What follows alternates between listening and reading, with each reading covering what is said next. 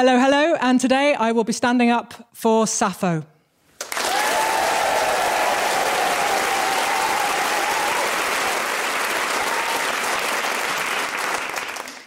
So every series, we try to do a programme on somebody about whom virtually nothing is known at all, just to make it a little bit more of a challenge for me, I think. And this series, that person is Sappho, a woman about whom so little is known that in the 1970s, two French academics put together a dictionary of distinguished lesbians. I love saying that. It makes it sound like they're all wearing monocles and top hats. Distinguished lesbian. And on the page for Sappho, left completely blank. No one knows anything. So you may wonder how we're going to get a programme out of this, and that's a legitimate question. Here's actual facts that we know about Sappho, insofar as one can. She was born in the 7th century BCE, so around the year 630 BCE. She lived in Mytilene on Lesbos, city on Lesbos. She wrote lyric poetry, so poetry that was intended to be played with a lyre rather than spoken, for example. And she had brothers, of whom we know the names of a couple at least, and she died in the 6th century at some point. 28 minutes to go, though, so I thought next we'll do things that people believe to be true about Sappho with more or less evidence. So, things people believe to be true about Sappho. Well, her family, right? People have them. Let's start with that. So she very probably had a daughter called Claes. It's a pretty name, huh? She refers to her daughter as being like golden flowers. That's a nice thing to say about your daughter, isn't it? My parents are both here today. They've never said that.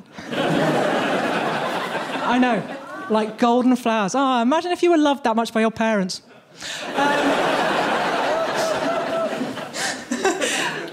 But the thing is, the reason I don't feel conclusively able to say she definitely had a daughter, even though I believe she had a daughter, is because she uses the word pais, child, to refer to her. And sometimes pais is used as a slang word meaning your younger lover. And given that Sappho definitely did have younger female lovers, it's a bit of a risk, just a bit of a risk saying, I think she does, but, I don't feel like I can conclusively state it. She probably has a daughter, maybe. Parents. Everyone's got parents, definitely parents. So let's start with her mother. We're told by ancient scholars that her mother was also called Claes. Now, if you're feeling a little bit suspicious around about now, you're right to, of course, they decide her mother must be called Claes because women often name their daughters after their mothers. So they've back-engineered her mother's name out of her probable but not necessarily the case daughter. So that makes it a little bit harder. But men's lives are generally better attested throughout history, and especially in ancient history, right? So it's going to be easier for me to tell you about her father. Well, there's a thing called the Suda, which is a Byzantine encyclopedia in literally all senses of the word Byzantine, from the 10th century, so 1,000 years ago from us, but 1,600 years after Sappho. And in the Suda, they offer 8 possible names for Sappho's father. I think we can assume that Claes Senior was quite the popular lady. And those 8 names in alphabetical order, for ease of me remembering them, are Camon, Ecritus, Erigius, Etarchus, Eumenus, Scamandrominus, Seamus, or Simon.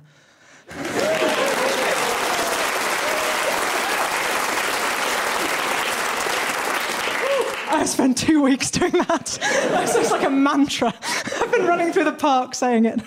I'm hoping that it's Simon, just because he's easier to say. She had brothers, and we know the names of them, particularly Caraxus, who has an affair with a celebrated courtesan, an Egyptian courtesan named Rhodopis. Or maybe Dorica. The Suda also, that Byzantine encyclopedia, also tells us the name of her husband. Now, you may be surprised to hear that she had a husband, since obviously she had relationships with women. The ancients had no problem with you having affairs with men and women, irrespective of your sex. But the name of her husband is Kerkylas. And you're, great, so at least we know that. Wait, what did you say his name was? Kerkylas, I have to tell you, is a Greek kind of slang word meaning penis. So what's happened here is some hilarious wag of the past has gone, Sappho, who used to have lots of flings with women, do you know what would be hilarious? Is if we married her to a man called Dick. Come on! Ladies and gentlemen, would you please welcome Edith Hall, Professor of Classics at King's College, London.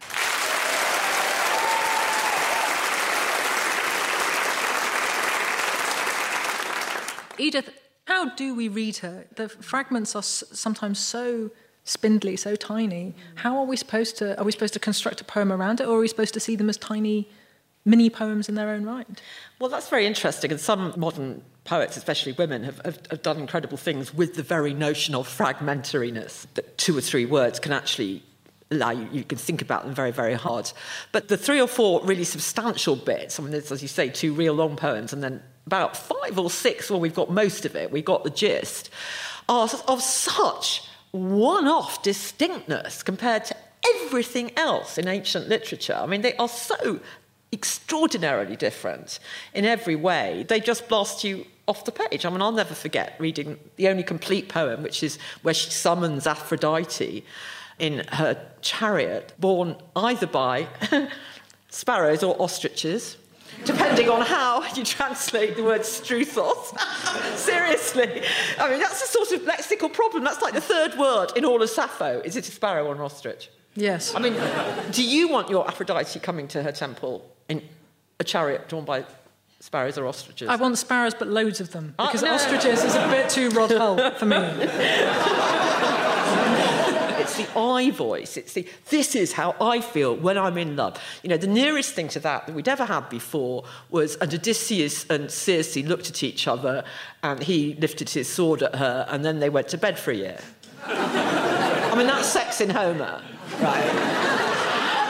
Now you've got a woman saying, I look at you and I am soaking with sweat and my heart is beating so hard I cannot bear it. I think I'm actually going to die and I've gone green. That is a subjective I voice, which is absolutely the invention of world love poetry.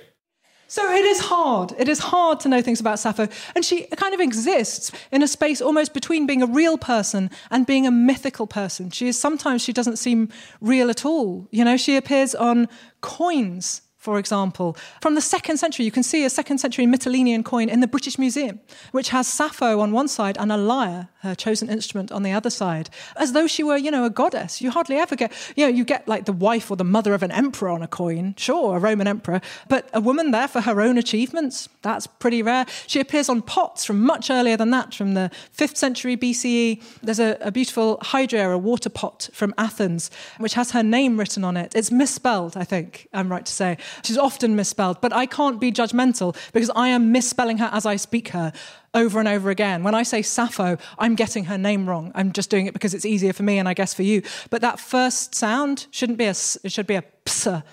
And the sound in the middle, the first sound should have a p in front of it. So it should be Sappho, which is incredibly hard to say, so we don't say it. But by not saying it, I'm adding to the sense of removing her reality from history. So Sappho is shown on this water jug and she's reading a papyrus, which is lovely because alphabetic writing begins after she died. So it's probably not an exact representation of how she spent her time. But on the plus side, it does give you a reason for why, you know that bit in Xena Warrior Princess? Don't judge me. Where Xena gives Gabrielle a poem that she had Sappho jot down for her. It's so lovely. And at the time, I was like, oh, they haven't even done the slightest bit of research into the development of alphabetic writing. Oh, and now I'm like, oh no, maybe it's a little cheeky nod to that hydra in Athens. Ah, cleverly done, Xena Warrior Princess. Yeah, nice work. Other things people believe to be true about Sappho are that she was a great innovator. Certainly that seems plausible to me. She invents, amongst other things, the mixolydian mode, which tragic poets will go on to use, a special mode of poetry. She invents a plectron, a type of plectrum, little ivory plectrum.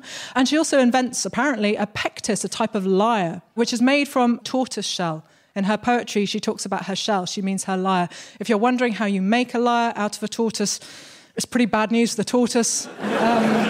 So I'm the worst vegetarian in the world. Just telling you about this is making me feel guilty. It must have been an awful time to be a Blue Peter pet. Trundling along. And so somebody, oh, he looks sonorous. Run! Run, Alan! I have run. What we don't have, of course, is recordings of Sappho to know what her music sounded like. What I do have is the next best thing, which is a brilliant band who has set her lyrics to music. Ladies and gentlemen, would you please welcome Little Machine?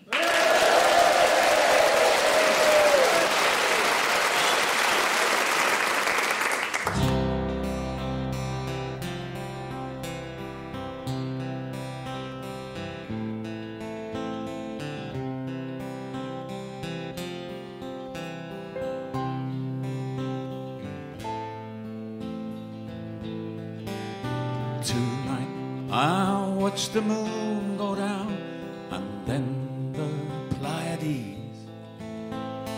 Night and youth are now half gone.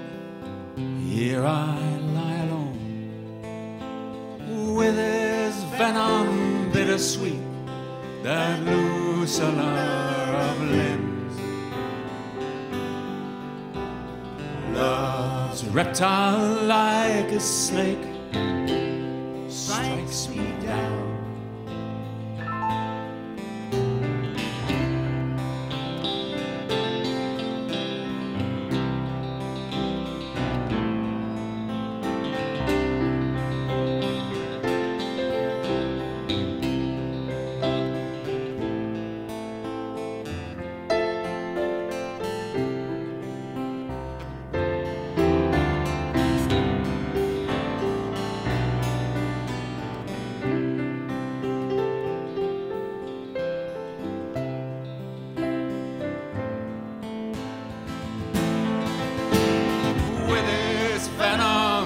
Sweet, that loosener of limbs.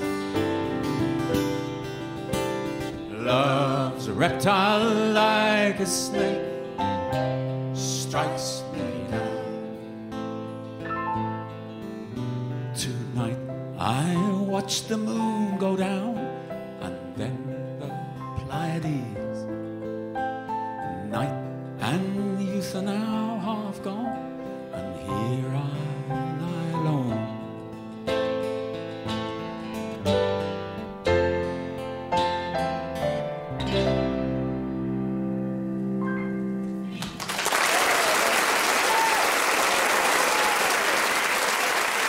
Little Machine, everyone, with their version of Sappho's The Moon and the Pleiades. Weren't they brilliant?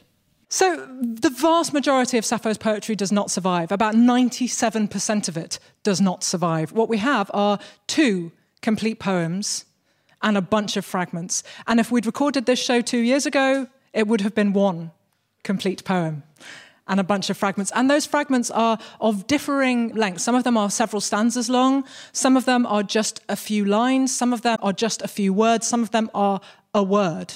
Right? To give you an example, I have brought Anne Carson's brilliant version of Sappho. If you're thinking this looks like a suspiciously long book for 2 poems, I have to tell you that 1, the Greek is in there as well. And also, these are what the pages look like. They're mainly blank. So, fragment 108, O Calla, O Cariessa Cora, O beautiful, O graceful one. Fragment 107, just as short, eti Parthenias epibalamai, do I still yearn for my virginity? Well, we've all been on that date.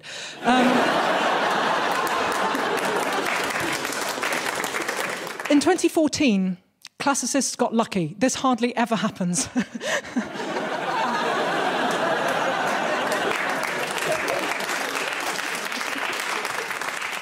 When this manuscript was published in 2014, it included not just small fragments, but a whole poem, the Brothers poem. This made international news. It was on Newsnight. Edith Hall was on Newsnight reading this poem in Greek. Yes, big classics news finally happened.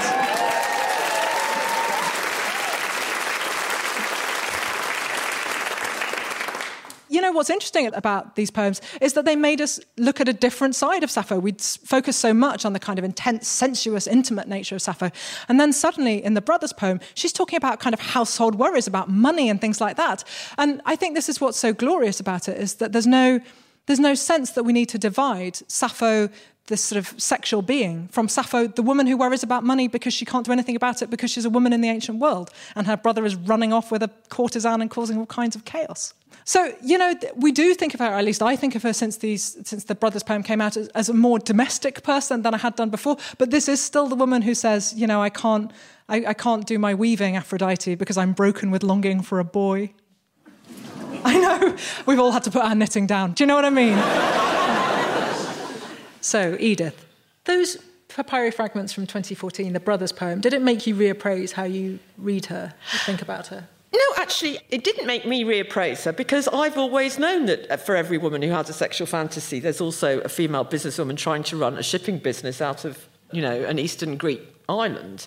I always assumed she was, but what it has given us is the first actually objective evidence that women ran shipping businesses. It's freight, it's like containerisation from Lesbos to Egypt. Her problem is that she's been left at home. She's grown up. It's the Princess Anne thing, all right? She's a highly competent sister who's got a real, idiot of an older brother. And she's got a silly little brother who just won't grow up. I actually have two brothers exactly like that, so I know whereof I speak.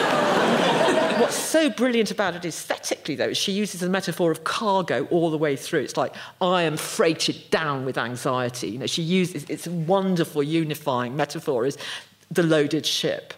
And as so often, she creates these mini dramatic vignettes. There's another person who's a silly old gossipy woman in the village who keeps going on at her saying, don't worry, you'll come back soon. And she's saying, oh, shut up, you have no evidence for that. Stop giving me false reassurance. What you should be doing is just telling me to go to the temple and calm down and pray to the gods, right?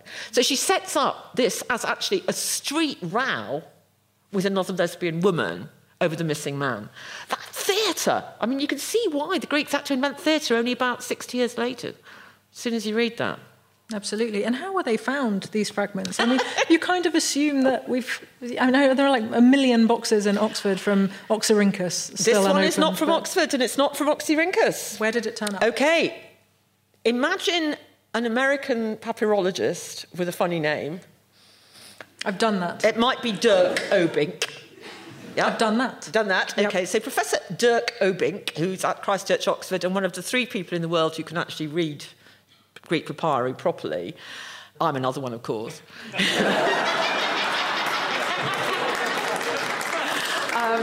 He told people that he'd met a man who knew a man who might have a piece of papyrus illegally brought out of Egypt that nobody's allowed ever to talk about, that is somewhere in London in a private collection. And I've now said more than I'm really allowed to, and I may be confronted by a hitman later.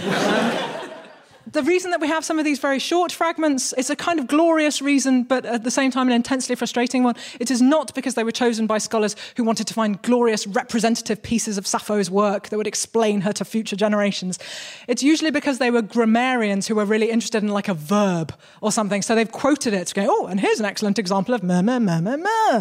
And that's it, just that one tiny piece. So that's the only reason it exists, is because a verb nerd was excited by it. It's impossible to imagine an equivalent, but I guess if all of Tennyson were lost, all of it, apart from like 2 lines of The Lady of Shalott, and so all we had from the whole of him was out flew the web and floated wide, the mirror cracked from side to side, and it had been saved because somebody liked the way there was an apostrophe in cracked. Oh, that's interesting, I'll write that down. And then 2,500 years of scholars going, did he maybe sell glass? Because he is interested in mirrors, isn't he? Yeah. Is he afraid of spiders? Because that thing with the web, I think he's afraid of spiders. So I suppose the question is, why do we love her? Given how hard she is to read, given how hard these fragments are to read, why do we still read her? And I guess the answers are numerous, and for me at least, the answers are this intensely sensuous person and this intensely passionate writing. She pathologizes love in a way that nobody had before. So when Sappho writes about love, it's a medical condition. She has fever. She is afflicted with madness. She's going green. She is sick from loving you. She calls Eros, the god of love, at one point, a melter of limbs. Literally any time you listen to any love song and somebody says, you give me fever, it's Sappho. It's Sappho the whole way. This is why I think she's brilliant, is that even when you have these tiny, tiny fragments of just 2 words, you know everything about her, or at least you feel like you can put everything onto her, I suppose I should say. Fragment 38, Optais ame, you burn me. That's it. The whole poem that survives. Ladies and gentlemen, would you please welcome writer and theatre maker Stella Duffy.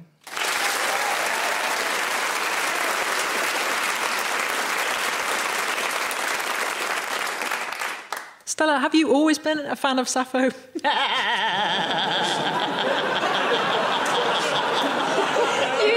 couldn't even say that without laughing. Well, funnily enough, Natalie, I was born in a Woolwich council estate. There's not a lot of classicists around there. I grew up in a small timber town in New Zealand. There's not a lot of classicists around there. But by about the age of 14, I did know that I was indeed a fan of Sappho. When you're a young lesbian woman, desperate, this is well before Buffy and Xena, obviously. I know I sound 25 on the radio. But there was no role models. There was nothing. There was brilliant Beryl Reid being hilarious and horrendous in The Killing of Sister George. Yeah. Yes. And that was it, literally. And so coming out as a young woman thinking, who is there? Who can I read? What is there? And then finding when I got to university that somebody who existed a long, long time ago, being a woman at all, we are left with very few role models in any field because we haven't been written about. Being a gay woman, we've got even fewer. And then there's this woman who's writing with lusciousness and deliciousness and, as you say, we don't know anything, but I promise you I know a lot of lesbian women who think that they know exactly what they're reading when they read Cloth Dripping. People have got very caught up in debates about her sexuality. I think they always tend to find themselves denying one part of her or another. Do you think it matters to how you read her, how you enjoy her? Yeah, I don't think it matters at all. And actually, I really mind... the fact that I'm gay is not the most interesting thing about me. And yet I have been introduced as a lesbian writer or a gay writer. It's like, no, the 15 novels might be slightly more interesting, particularly when I'm talking about novels. But I don't get paid for being a lesbian, funnily. And I've been practising for years, right? You're so qualified, Stella, that's the really. thing. I don't think it matters at all. I totally get, as I've said, I get why people want role models. I get why we want to be able to claim her for ourselves, particularly when there are so few. But actually, the fact that a woman would write about male love and female love and shipping and all of it, and that even though there's so little that's extant, we've still got something that shows her as quite a rounded person. You go back all this time and there's a woman who cares about so much as well as love. And what do you think her contemporary readers are doing when we find so little about her and we kind of fill in our own subtext? Do you think that's an important part of reading her? Is it part of the appeal, actually, that we know so little and we can therefore make her who we want? I think it's the part of the appeal of any writing. Something like Medea, right? Now, every modern creative writing course will tell you, show, don't tell. Well, that's not what happens in Medea. Medea does not kill the children on stage. That's a spoiler, people. None of that happens on stage, and we, the audience, fill it in for ourselves from the speech that the messenger comes and gives. We don't see it. The Macbeths do not kill Duncan on stage. We fill in the gruesomeness, the darkness. With Sappho, we get to fill in the love and the other parts of her that we don't know about. Now, to my mind, as a reader, I want that. I want to be able to dream in to what this person is doing when they're writing. And I don't need to have everything spelled out for me because I want to be part of it too. And where there are gaps where we don't know about her, actually, that allows us to be part of it. We cannot go without doing the myths of Sappho, in sort of increasing order of how much they annoy me, I guess. The first are those 17th, 18th century translators who consistently switch the sex of the person that she is talking about because they're too challenged by the fact that she's a woman talking about a woman. Those people get on my wick. The second... Actually, to be fair, there's a sort of slight sweetness to this one, relatively speaking. The second, the ones who go, well, she keeps talking about all these young women that she likes. She seems to know an awful lot of them. Do you know, I think she must have been a school teacher. Because, of course, who else might know lots of young women? Literally no one at all. Just school teachers. What a good answer. Even Ovid, who normally I have an enormous amount of time for, is guilty in this department for me. But in an interesting way. In his Heroides, letters from mythical women to their mythical lost men, so from Penelope to Odysseus, from Hypsipyle to Jason, from Ariadne to Theseus, he includes a letter from Sappho. The letter that he writes for Sappho is for love of Phaon, the ferryman. And she is so desolate that he has abandoned her, that she is about to jump to her watery grave from the white cliffs of Lucas, I think. And it's like the opposite of Vera Lynn, I just realised. There'll be bluebirds where, sorry? There we go. And it annoys me because, number one, it is, I think, perhaps the earliest example of the cliche which is now known as bury your gays, in which you have a perfectly functioning, say, gay couple in, say, I don't know, Last Tango in Halifax, and then someone goes, oh, they look happy. Shall we kill one of them? What? What just happened? Yeah, we should kill one. That'll be dramatic. What?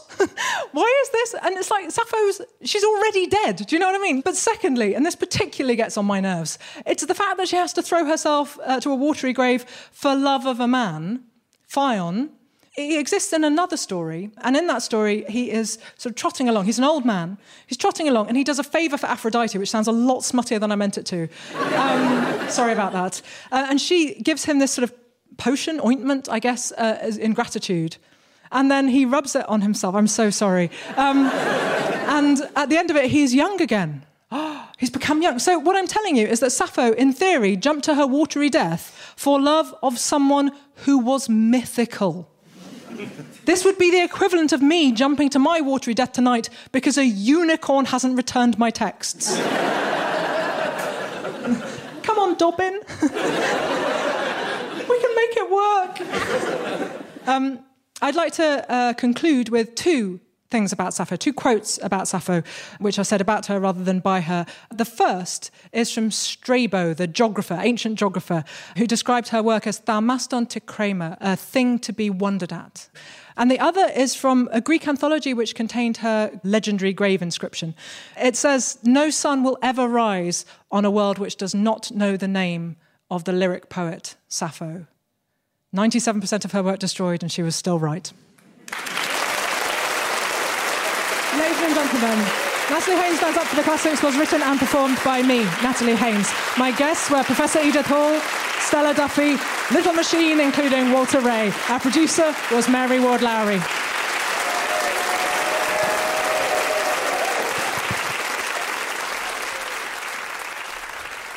And next week, Natalie